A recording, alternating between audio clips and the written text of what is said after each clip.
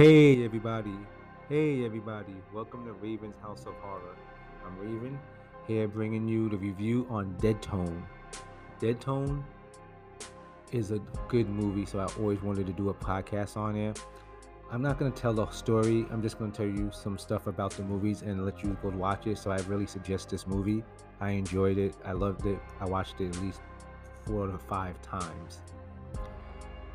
So basically, it's it's the week of finals at this prestigious school called Drayskill. It's a college. The finals are finally over, so it's time to party. The crew, the crew is the main cast that their peers call them the crew because they're such a tight knit. So they call the crew. So they're planning a weekend of fun, partying, drinking, boozing, and at this time it becomes a nightmare that they will never forget. The one supposed to be one of the best weekends they planned for. The game of prank scare becomes a game of survival, and the crew calls the wrong person, and the game comes to a crashing end. So, the movie's about these kids that knew each other when they were younger. I would say 13 years old, and they had a game called Prank Scare, and they did it when they were younger, and they're doing it now. But I'll get into that in a second. Like I said, I'm not gonna go tell the whole story like I've been doing the past couple of podcasts. I actually want y'all guys to go into this kind of fresh, but I'm just gonna tell some details. It has a good cast. It has Rutger Hauer. Everybody know who that is. He plays Detective John Crichton. Then we have Gwendolyn Yale. She plays Detective Anne Haskins. And then the crew. We had Antoine Tanner, plays Kareem. You would know him if you watch One Tree Hill. Skills. Brian Hooks plays Marcus, and he actually directed this movie. Then we have Cherry Johnson, who plays Roxy, Kareem's girlfriend. She was from Family Matters. I would think if people watch that, you would know her. She was Laura's friend. Then we have Will Hornoff, who plays Scott, and his brother Josh, kind of like twins in the movies that you will see.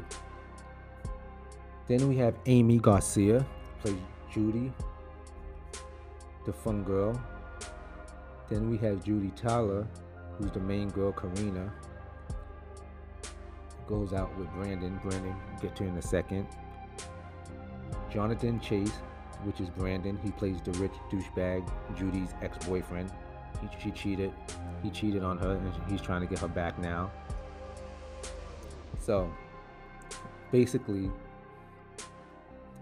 oh, and one other guy. He's a fun guy in the movie. Austin Basis. He's just called Crazy Al. He's like the guy that got the drugs and the drinks, and he's Brandon's bestie that helps him host the party that they're supposed to be planning for the night. So basically, just to give you a paraphrase, like the story starts off with the crew when they're younger. They're like maybe 13 years old, so they're all spending the night at one of their friends' house. And Marcus, he comes up with a game called Prank Scare that you call people's houses and you try to scare them, like something's happened, like, oh my god, your daughter just was in a car accident or something, something to get you like scared and nervous and stuff like that. And then they reveal themselves at the end after they get them people all frantic. So so they play that game. Then one night they called the wrong person, and that was that. So the guy was on the phone like threatening them and scared them. So after they finished scaring the young crew, they actually spent the whole weekend at the friend's house, and the parents of one of the friends, actually it was the parent of Scott's, so, and his brother. So one thing, somebody bust through the door with a mask and an axe and went to town on all the people at the party, and most of the kids seen the killings of their parents, but definitely is stuck with Josh. He's seen his mother like murdered right in front of him by the killer, the mass killer. And then Detective John Crichton, he was on that case those years ago when he was younger, and still trying to solve that murder for today and see what happens. So then it goes to regular time. And the story goes like the crew comes out of college, they're waiting for their test results. So it's the week they have off, so they're just trying to party. And so Brandon comes, he tries to get his girlfriend back, Karina, and Karina's not really having it. So but he invite her to his party, which they're supposed to be epic parties every year. So she said, if I go, my friends go. With her friends, Kareem, Marcus, and Jody, and they're like lower class people. They're not like richity, uppity, and Brandon don't really like for them basically because he's like they're low rent type of people. But Karina hangs out with them, so he accepts it. So he invited them all to his party. But while this is all going on, things are happening inside the town where this killer is going around just killing people that used to be in the crew back in the day. So you can see like there's a pattern now. People from the crew, not the tight knit crew that's in school right now, the ones that didn't go to school, they went off and ventured on their own. Some of them became, like low lives and stuff. Like they have one of the guys, he's in his trailer, all he does is watch porn and drink, and he's getting threatening calls and stuff like that. And so it's going around a couple of people that used to be in the crew, and they wind up being, good kill scenes. Some kill scenes are on screen, some are off screen. So next thing you know, fast forward to the party, the typical drinking, drugging, sexing, crazy party. It was a lot of people at this party too. It wasn't just like a little 5 to 10 people. It was a good at least, 40 to 50 people that I could remember. And, they drive up to the house and all of Karina's friends, like, wow, your father, I think his father was like a TV reality producer, and they were amazed. And then they meet Crazy Al. Crazy Al starts showing them the house, and they show, they're walking in rooms where people are having sex and everything. But then everybody settle in, the drinking and partying really happens. you know People are trying to kick it to each other, people are trying to have sex, people are trying to get drugs. And so next thing you know, they wanted something else to do. They were playing some other games. They were playing like other kind of games. So Marcus comes and be like, you know what? I got this game. Let's play. So he's telling them all the rules to the game and what you have to do. So everybody was taking turns, basically calling certain people. Some people acting sexy, like coming on to men, and like basically Judy, she's the fun girl. She was coming on to like call the guy and just like, I want to sex you up. I want to meet you here. Getting them all riled up. Then they're like, whatever, just fucking with you, blah blah blah. Like, and people get mad with that stuff, whatever. So it was stuff like that. And some people was like, I'm trapped in a car, and it's just fun and games. The games they played, I think it was 13 years ago. So next thing you know, they called the wrong person again, and this guy calls the house back actually, and started sounding creepy and scary. And then he actually was torturing somebody in the background, and they were like listening. They were like, "Oh shit, he fucking with us." So they hung up. The party continues. So next thing you know, the phone calls back, and somebody picks up the phone, and she thought it was she was giving the address to the pizza place because the guy asked for the address, and she thought it was for the pizza delivery, so she gave the address. So Kareem, he's all mad. He's like, "Don't be giving away the address. It could have been that creep from before. So he's spazzing out and whatever. Then next thing you know, the party's still going on. Everything's good. Then all of a sudden, guess who shows up at the door? Not the pizza guy. The lights goes out. Shit hits the fan. And like I said, I'm not trying to go into details and the murders of this one.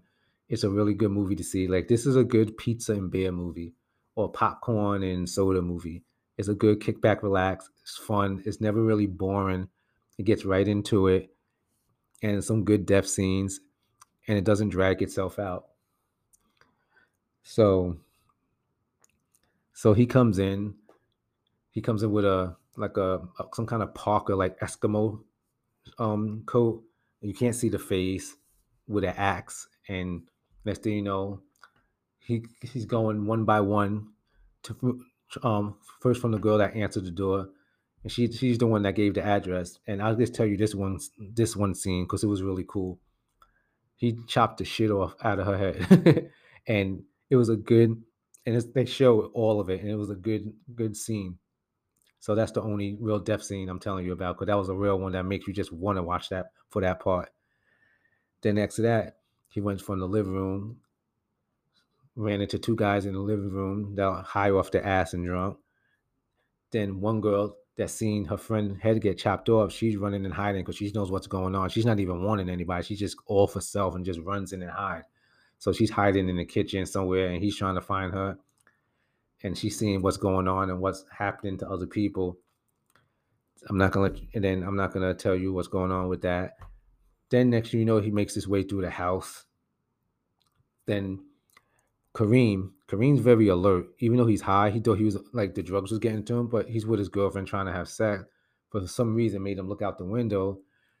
And this is a cool scene too. He sees a couple in there was a couple in the jacuzzi, but Marcos came looked out the window and saw this things happening out there. So he's telling his girlfriend, she's like, "It's the drugs. You took too much." And he's like, "No, I'm not that high." So she went to look. There's nobody there.